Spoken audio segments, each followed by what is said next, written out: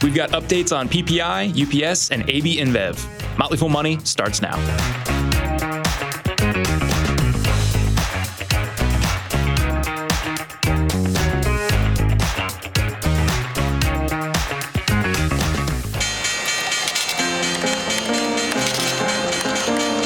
Everybody needs money. That's why they call it money. The best things in life are free, but you can give them to the birds and bees. From Fool Global Headquarters, this is Motley Fool Money. It's the Motley Fool Money radio show. I'm Dylan Lewis. Joining me in studio, Motley Fool senior analysts Jason Moser and Matt Argersinger. Guys, great to have you both here. Howdy. Dylan, we've got an inside look at how extreme weather is impacting homeowners and insurers, updates from Disney, and a surprising deal in beer. But we are kicking things off this week looking at the big macro. Specifically, Matt, we are looking at inflation. Normally when we talk inflation, we're looking at CPI. Not the case this week. We're looking at PPI. We are. It's maybe the ugly stepsister of CPI. That's probably not fair, but I mean, it doesn't get as much fanfare as CPI, but it is a measure of costs of goods and services that manufacturers and producers receive. So it's pretty important. And you had a monthly change on Friday of 0.3% for July. That is, that's the biggest monthly gain since January, and it's up from a month in June where the reading was unchanged. So you can conclude right there that, hey, inflation is not exactly going away. And if you drill down into the data, the services component in particular rose 0.5% for the month. That's the largest gain since August of last year, and that was far higher than the goods prices segment, which was up just 0.1%. So I think to me this reinforces a couple of things. It's first something we've talked about before, which there does feel like there's this slowdown in the goods part of the economy, and we've seen that. We've seen that with reports from Amazon, Target, UPS, which we'll talk about. But it's the services side that seems to be the stickiest when it comes to inflation. I think it also reinforces the idea that, rates are going to be high and probably remain higher for longer than most analysts have predicted. It's certainly not something a lot of people were predicting, 6 months ago. So higher rates sticking around, not necessarily a good thing for borrowers. And there's a lot of borrowing activity that's going on. First time ever American credit card debt passes $1 trillion, according to the New York Fed. Balance is up nearly $50 billion in the recent quarter, Matt. What do we make of hitting this milestone? Well, $1 trillion is a big number, so I think that's probably what got a lot of people's attention. But, we are dealing with a bigger economy, and relative to household net worth, it's not that big of a deal, except for this one aspect, which I think a lot of people are kind of overlooking. If you look at the data from the Federal Reserve Bank of New York, the 30-day delinquency rate on credit cards was up to 7.2%. That's the highest level since 2012. And the rate of change, by the way, is really accelerating. We were at roughly 4% on that delinquency rate at the end of 2021. We're now at 7.2%. And a lot of people saying, well, we're just kind of getting back to pre-COVID levels for that. But remember where we are today. We're at a position where interest rates are a lot higher. We don't have an ocean of federal stimulus about to hit, consumer wallets. So I think it is. When you look at that, when credit cards, when you look at auto loan delinquencies, which are also rising sharply, it does start to worry me a little bit. One of the things that is a big part of the debt conversation right now, Jason, I know you've been following this story, is the resumption of student loan interest and the expectation that student loans are going to be being paid again soon. How do you factor that into the macro picture that we're looking at? Yeah, I think, Maddie made a very good point there in regard to the credit card debt on its own. That number, it's not that big of a deal. It's not that big of a number when you look at the bigger picture. But I think when you dig a little bit deeper to ask yourself the question, why is that happening? I think that's really the question to ask: is why are these balances going up? And I think it is a mix of things, right? I mean, part of that is absolutely you're seeing the student loan payments getting ready to kick back in is going to be something that plays into this somewhat. I mean, but you look at the dynamics playing out in the economy today. I mean, car ownership, it's more expensive than ever. Home ownership. I mean, really, now, if you're a new buyer looking for an entry-level home, good luck. Oh, my goodness. Because those are few and far between now. And there's data out there, too, that says household income adjusted for inflation taxes is around 9.1% below where it was in April 2020. Okay, so that, again, tells you the consumer is having a little bit of a harder time making ends meet. What do you do when that happens? Well, you start buying things on credit. And that kind of ultimately gets us to where we are today. Now, when you add to that the fact that student loan payments are getting ready to start back up, I mean, there are some big numbers that come into play here. You've got around 44 million federal student loan borrowers today. Now, throughout this stretch where those payments were put on pause, I think something to the tune of maybe 18% actually continued paying during that stretch. The overwhelming majority took that hiatus, right? They weren't paying anything all. And so what that just means is we are going to have a lot of student loan payments coming back into play here. That money is not going to be going back into the economy. That also is money that likely I don't think everybody's going to be settling up their credit card bills on time, right? I think we'll likely see delinquencies rise. That tends to skew a little bit younger because you're not as well established. You're probably not making as much money. You're still kind of struggling to make ends meet. So it's a very conflicted economy these days, right? And I think that is seen in that PPI and CPI data right there. It's going to be very interesting to see how this plays out because the reasonable expectation is that it's going to make for a tougher consumer environment. But with employment where it is today, I don't know. I guess we kind of have to wait and see. I like what JMO said about affecting younger people more because I think about it. If you are a young person in this economy, and to some of the things JMO said, hard to buy a house, rents are rising, you're back to making student loan payments, you've probably got a car payment that's really high, you don't have a lot of savings or investments. It's kind of tough out there. If you're an older person, established person, professional, you probably don't have a student loan. You probably have a fixed rate mortgage below 4% on your house. You're earning the highest interest on your savings and investments that you have in probably your entire life or career. I kind of think of it as rich person stimulus in the paradoxical way that the Fed raising rates has actually helped people that have high savings and investments. But so it is, I don't want to make a younger person versus rich person argument, but if you're looking at where in the economy is going to be affected the most, it's probably going to be to those in their 20s and 30s aren't buying a house and still struggling to build savings. We talk about it a lot. I mean, I think when we look at these big picture economic numbers, we know it's not evenly felt, right? It's something that gets distributed differently depending on what you're subject to and what your financial situation might be.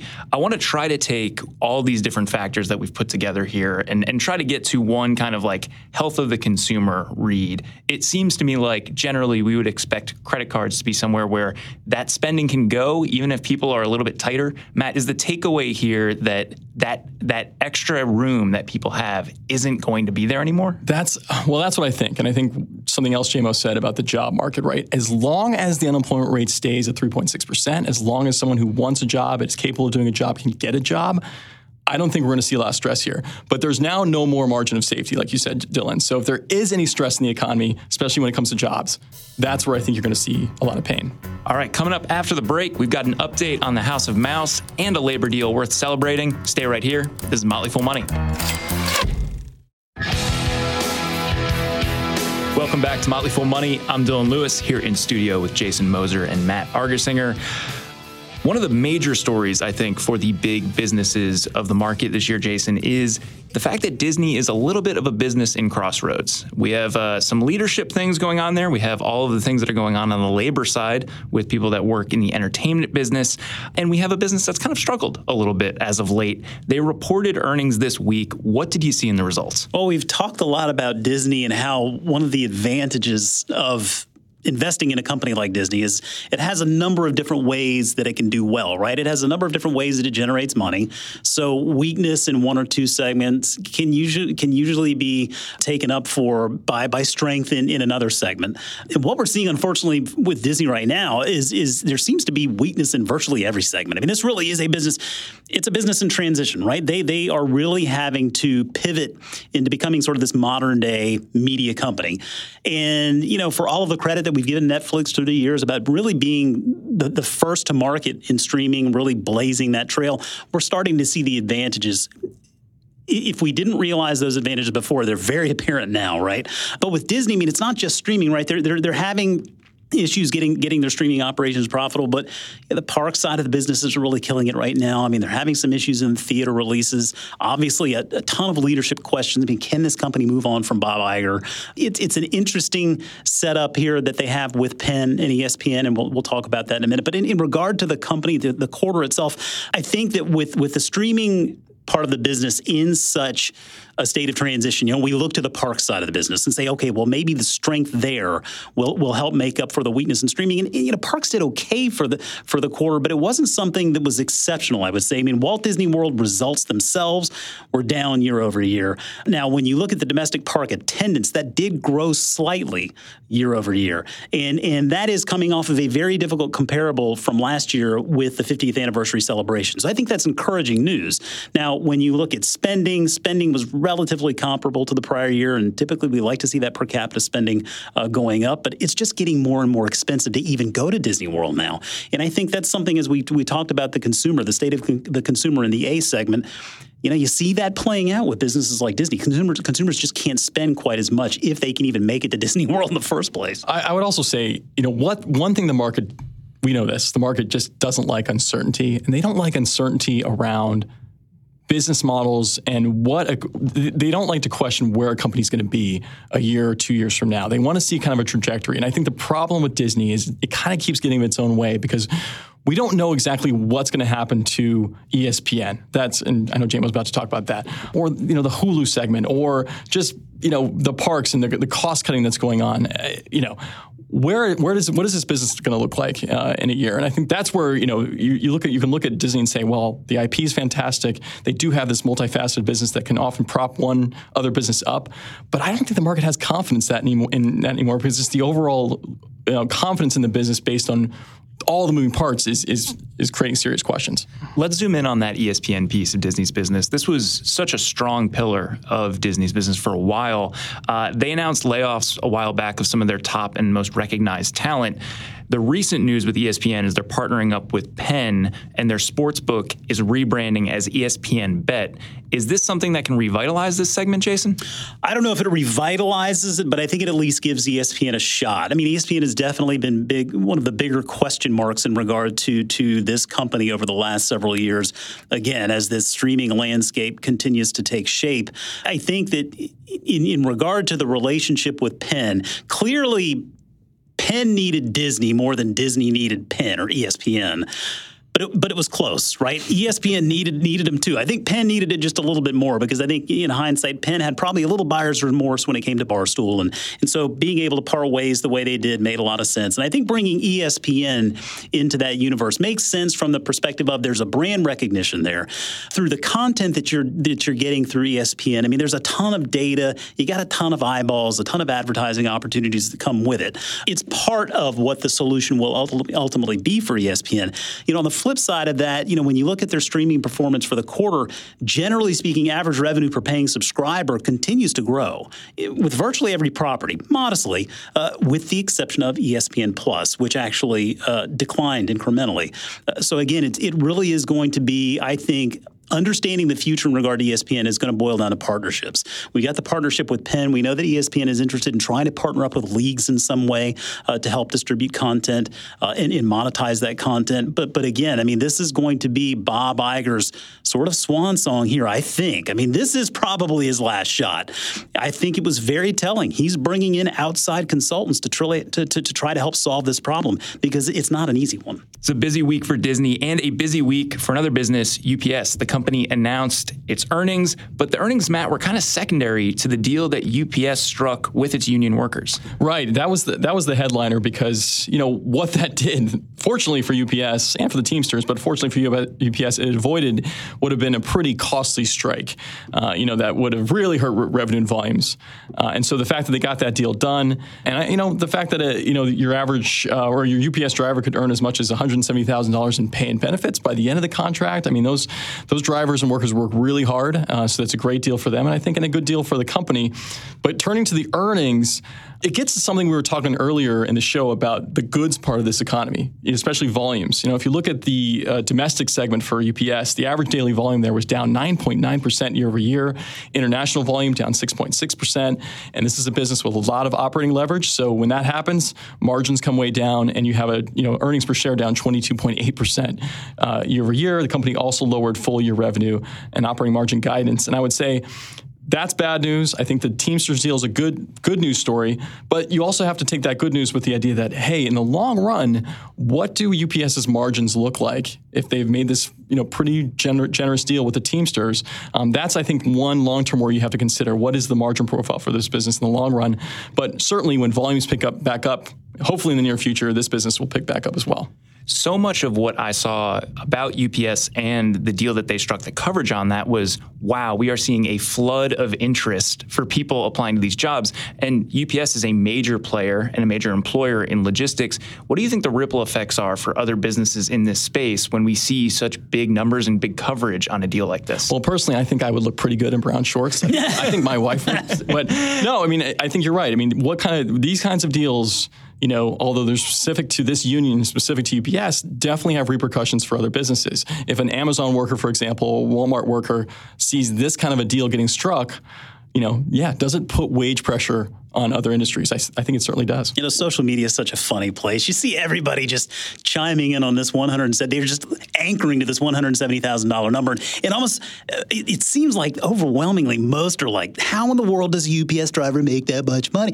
Listen here, man. Those men and women work harder than I think most. I have got your back, UPS. We love you. Congratulations, because that is well earned. 100. One more story before we wrap up the segment. Shares of Axon up 15% this week after the company reported just under $400 million in revenue, beating expectations, and adjusted earnings, Jason, that doubled expectations. I'm happy to see it because I'm a shareholder, but I feel like this is one of those companies that just flies under the radar. People don't realize it just continues to put up results. It does fly under the radar. I'm happy like you. I'm not a shareholder, but I did recommend this in my augmented reality service a number of years ago.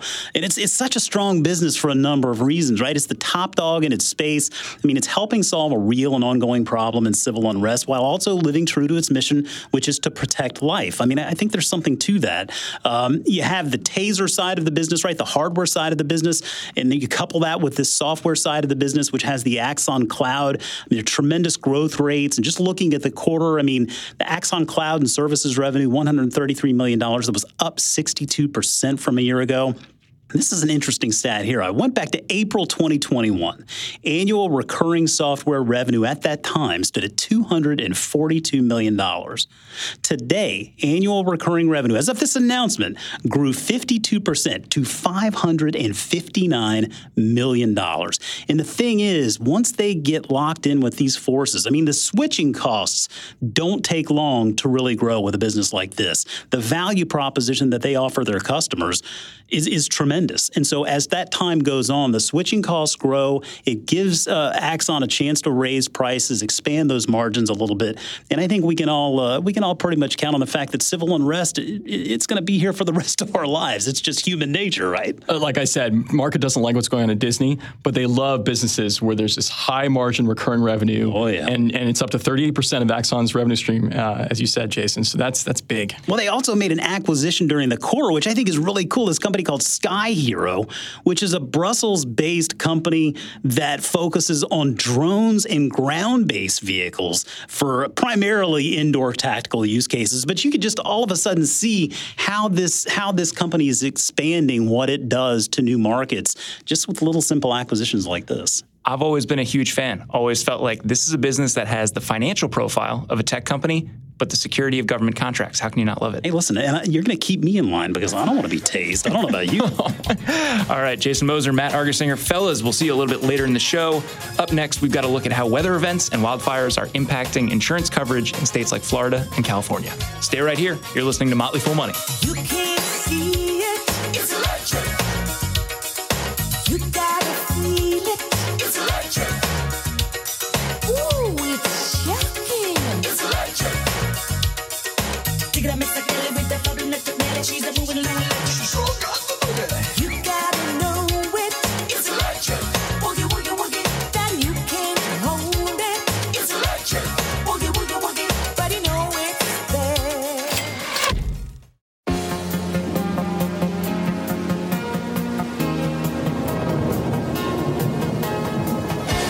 Welcome back to Motley Fool Money. I'm Dylan Lewis. Severe weather conditions have dominated headlines this summer, from wildfires in Canada to extreme heat in Texas and Arizona. These weather events affect people on the ground, and they're impacting the way insurers and risk experts look at the map. To understand how, Motley Fool Money's Deidre Woollard caught up with Tom Larsen, a senior director at Corelogic specializing in catastrophe modeling and helping real estate professionals, insurers, and government agencies understand and manage risk. Well, I wanted to speak to you because I wanted to give myself and our listeners a better understanding of how people and governments and businesses plan for what really kind of can't be planned, which is natural catastrophes. So how do you and the team at Corelogic build the models to even look at risk like this? The first is to build the models. The first is the realization that people, governments, businesses, they accept risk today. We get in an automobile to go to work. The goal with CAT modeling is to translate this abstract risk of, there could be a bad event, into the types of metrics, the frequency and severity of loss, that we use to assess all these other risks. So that is our goal. And how do we build the models? Is you take these models, these are modeling a natural catastrophe.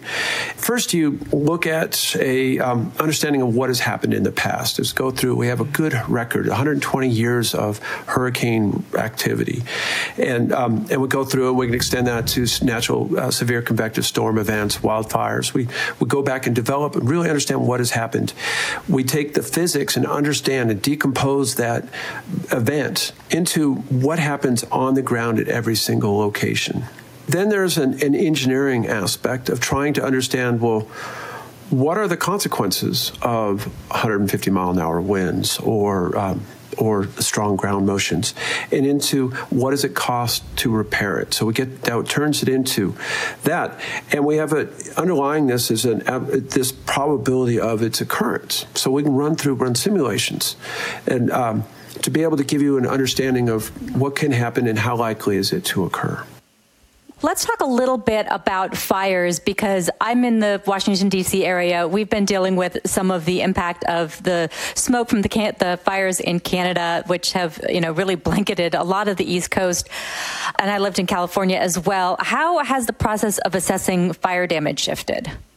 Wildfires are increasingly being seen by risk takers, insurers primarily, as a material risk. And that's a translation because it's material now. I need to manage it a little bit more precisely. And certainly at the regulatory level as well, because the consequences of not managing it are insolvencies and unpaid insurance claims. And, and those consequences even go to businesses. We've seen in the Paradise Fire, we saw a number of insolvent bankruptcies and insolvencies. What it means to a modeler is it's a lot more scrutiny on the specifics, because people are making actions to mitigate the risk, and you have to be able to develop a model that can account for the individual actions of a homeowner to mitigate. So the models are better at this thing, at really understanding the consequences of it, and hopefully encouraging people to mitigate the risk. Well, you've got major insurers, State Farm and others, leaving California. Farmers, I know, just is limiting their policies. What does that mean for the state as more of these insurers leave? There's a lot of, we can unpack that one, but insurers, I think we're not seeing much right now. In prior crises, when there was, these companies' actions have limited the availability of insurance for homes. Mm-hmm. In prior crises, when that has happened, it leads to slower home purchases, because you can't buy your home if you can't get a mortgage for your house unless you have hazard insurance. It certainly leads to higher prices in insurance, but it's also an availability challenge. I don't think we've seen it in California, but maybe that's because the homeowner purchase rates right now are abnormally low because of other issues, the interest rates primarily. There is a longer term concern. It's not just availability, but it's also cost. What's being done, though, I think are some positive actions, really focusing on being able to mitigate. You go back to your Paradise example. Paradise has now become a test case in how do we build a safer community. It's not just financial insurance of a home, because it's too expensive. It's how do I really reduce the risk And how do I demonstrate that for an insurer to be able to offer me lower rates because my community is invested in safer zones and better hardening of the perimeter of the communities? So you mentioned cost. In Florida, the average homeowner insurance policy, it's around $6,000. My mother lives down there. She's thinking this might be the last year she pays her policy because, she can't afford it. I'm worried other people might make a similar decision. And if so, if you have people that own their homes outright and can make that choice, not being insured, what are some of the longer term repercussions? Yeah, I listen with sadness because that decision of hers is being made by many others. The demographic cohort that most represents the people who choose not to are older folks on a fixed income. Mm-hmm. Where they've been in that home for a while. And because they don't have a mortgage, they have the option of not insuring themselves. Focusing on catastrophes, you see it's a growing cohort, a growing fraction of people that have done that, and then the damage occurs, and they lose probably their largest asset. It's heartbreaking. The challenge is the cost. It really fairly accurately represents what is the cost to protect that asset. And so is it the price that's the problem, or can we reduce that price through better defenses? It's hardening homes, or, in the case of wildfire, can we de-risk it in the surrounding area? Part of the problem, it seems to me, is that we're building where we shouldn't or where it's riskier. Certainly, that's been a concern in California, and we build because that's where people want to live, and that's where the money is, and people are willing to pay for houses in risky areas. Is that something that you think will that change over time? Will home builders and developers be less willing to take on that risk if they know that there's potential for more damage? There's different ways. And the pragmatic perspective of that is that's where people prefer to go. And the home builders, they're serving to their community. The challenge is there is a case for optimism. Corelogic data scientists using the real estate transaction data have been able to show that there's greater appreciation for homes that are perceived to be of lower risk. That's a case for optimism because maybe it will be as if the home is worth more, it's a higher appreciation asset, it's worth more, then maybe we can start de-risking homes. Maybe people will be incentivized to build beyond the building codes, the minimum standard, to strengthen their homes. So despite they're living in riskier areas, there is hope that we can build safer homes. People will prefer a safer home and will invest in the stronger homes that will sort of offset their decision to live in a risky area. But is that enough given the forecasts of how these wildfires and other things might increase? It's never enough. It's a game of inches. Where can we do? And so there are reasons for optimism, but there are also a lot of challenges. There's a lot of homes. Building codes don't change. When you update a building code, you don't strengthen the buildings that are already built. Right. The case of your mother, she's unlikely to want to invest a lot of money in a stronger roof or preemptively because it's not an unreasonable bet that she won't see a hurricane in her life. So. No, there's continual work on it, trying to de-risk this, but and it will be a concern. 10 years from now, we'll still be talking about it. It will be probably a little bit less if we sort of normalize by the number of people at risk, but there'll still be an extreme risk in these areas.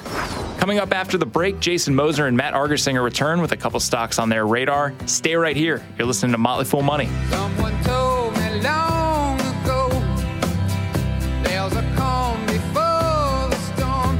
I know.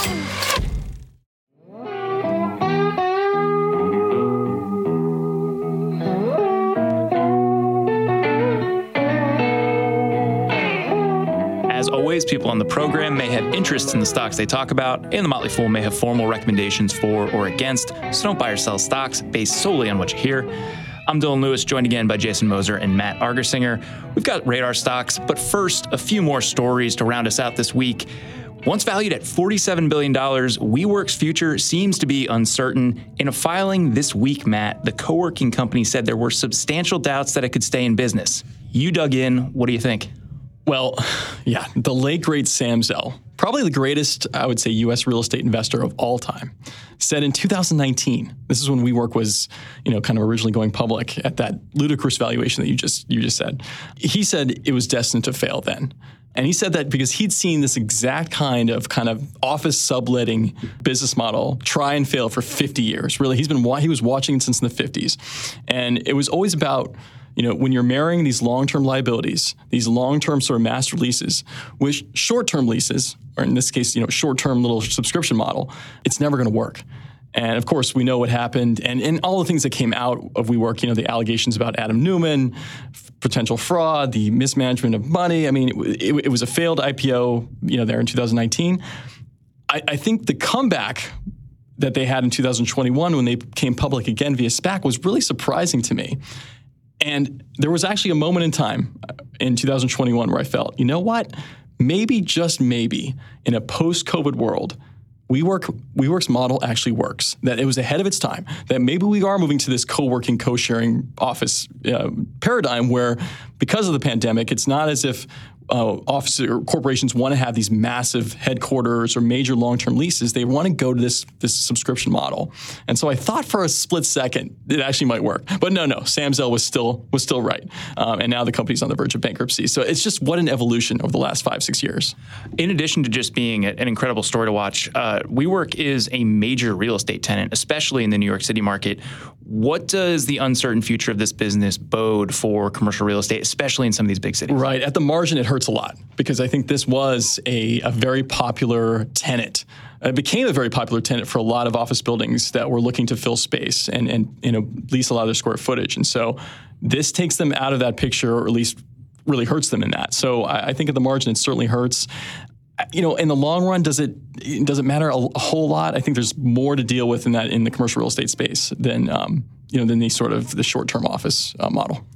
We've also got a deal to talk about this week that will make for some good happy hour talk. Cannabis company TLRY is buying 8 craft beer brands from Anheuser-Busch. The $85 million all-cash deal will give TLRY Shock Top, Breckenridge Brewery, Red Hook Brewery, among others. Jason, you're wearing a Stone Brewing shirt, so I'm going to go to you first on this one. Clearly a fan of the craft beer. Yeah. TLRY is the 5th largest craft beer business in the U.S. with this deal. What do you make of this? This is a huge transformation for this business. It is. It is a big transformation. And it is really interesting because this takes me back to a company that I enjoyed digging into many, many years ago. One of the first companies I really dug into when I first got here the Fool. Matty here, Boston Beer, right? We had such a good time digging into that and understanding the Samuel Adams brand. Another company that was far less known was a company called Craft Brew Alliance. And that's ultimately what this is.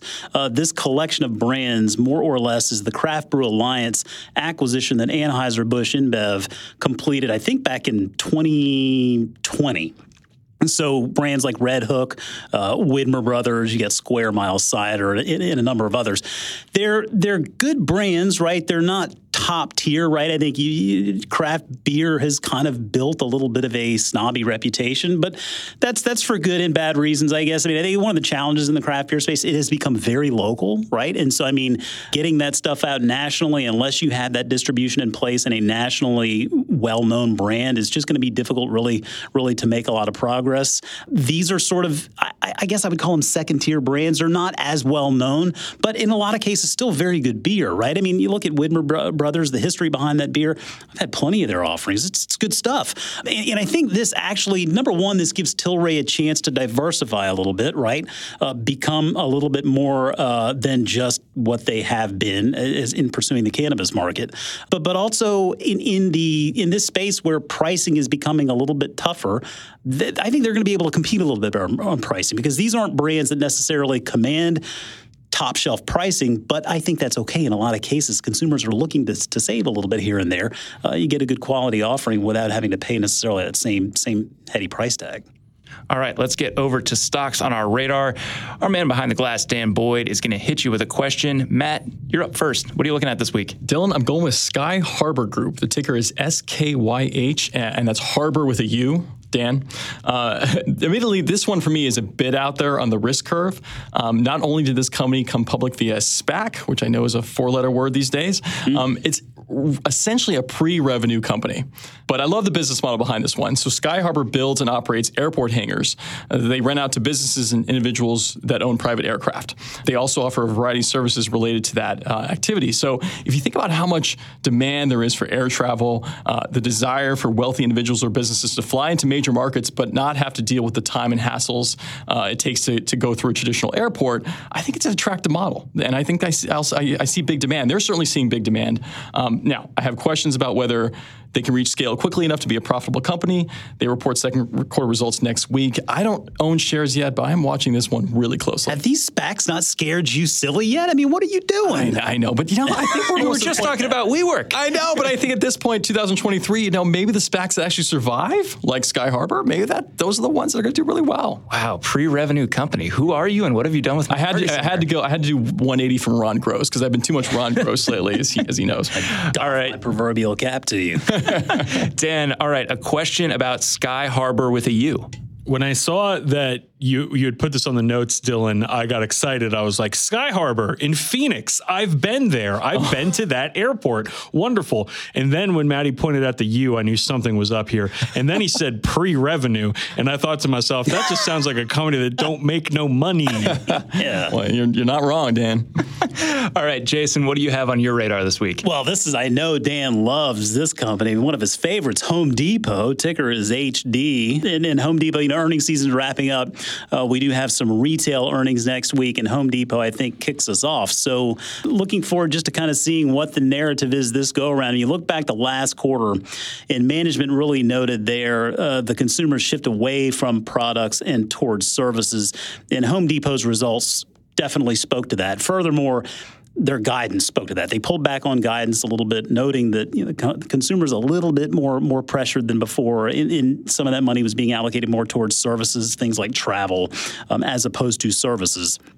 I do think it's interesting, we were talking about earlier on in regard to interest rates and talking about how many homeowners are now locked in to these ultra low interest rates, right? These fixed mortgages that are 2-3%. I mean, I put myself in that class. I consider that one of my greatest assets is our 30-year fixed mortgage below 3%. I think it is. I think that's going to keep a lot of people in their houses for a while. And typically, when people decide not to move but stick around their houses for a while, that kind of lights the fire on some home projects, which could be good for their do-it-yourself segment. I think one thing to keep an eye on with Home Depot, lumber deflation. That's something that continues to play out as a headwind on the top line. When you look at lumber as a part of Home Depot's business, it's about 9% of their overall business. So we do see that pressuring the top line a little bit, although it's not as much pressure on the margin side, which is good for them. Pro backlogs remain healthy, but they are clearly lower than they were from a year ago. Larger scale products or projects are just being pulled back. Is just the money's not there. So for me, it's going to be paying attention to sort of how they see the rest of this year playing out, how they see this low interest rate or this high interest rate environment working in their favor or against them, see if they mentioned anything about those low interest rate mortgages. Jason, I think you just gave me an idea for official Motley Fool Money merchandise. We could have T-shirts that just say, "My mortgage is below 3%." Nice. It's a serious flex. Right? Big time flex. Dan, a question about Home Depot? Jason, have you ever seen a Home Depot parking lot that wasn't busy? No. And I go to a Home Depot fairly regularly because, as a homeowner, and I kind of like doing that stuff, consider myself kind of handy, so I'm there pretty frequently. That's why I own shares myself. The crazy thing is the Home Depot that I go to, it's right next to a Costco. And that thing has a parking lot that makes airports jealous. It's a double whammy, Costco and Home Depot. Dan, which company is going on your watch list this week? Well, I don't love going to Home Depot, which is true. I do love the option to go to Home Depot, yes. So we're going Home Depot this time. It's good to know that it's there, right? Jason Moser, Matt Argersinger, thanks for being here, guys. Thanks. That's going to do it for this week's Motley Fool Money radio show. The show is mixed by Dan Boyd. I'm Dylan Lewis. Thanks for listening. We'll see you next time.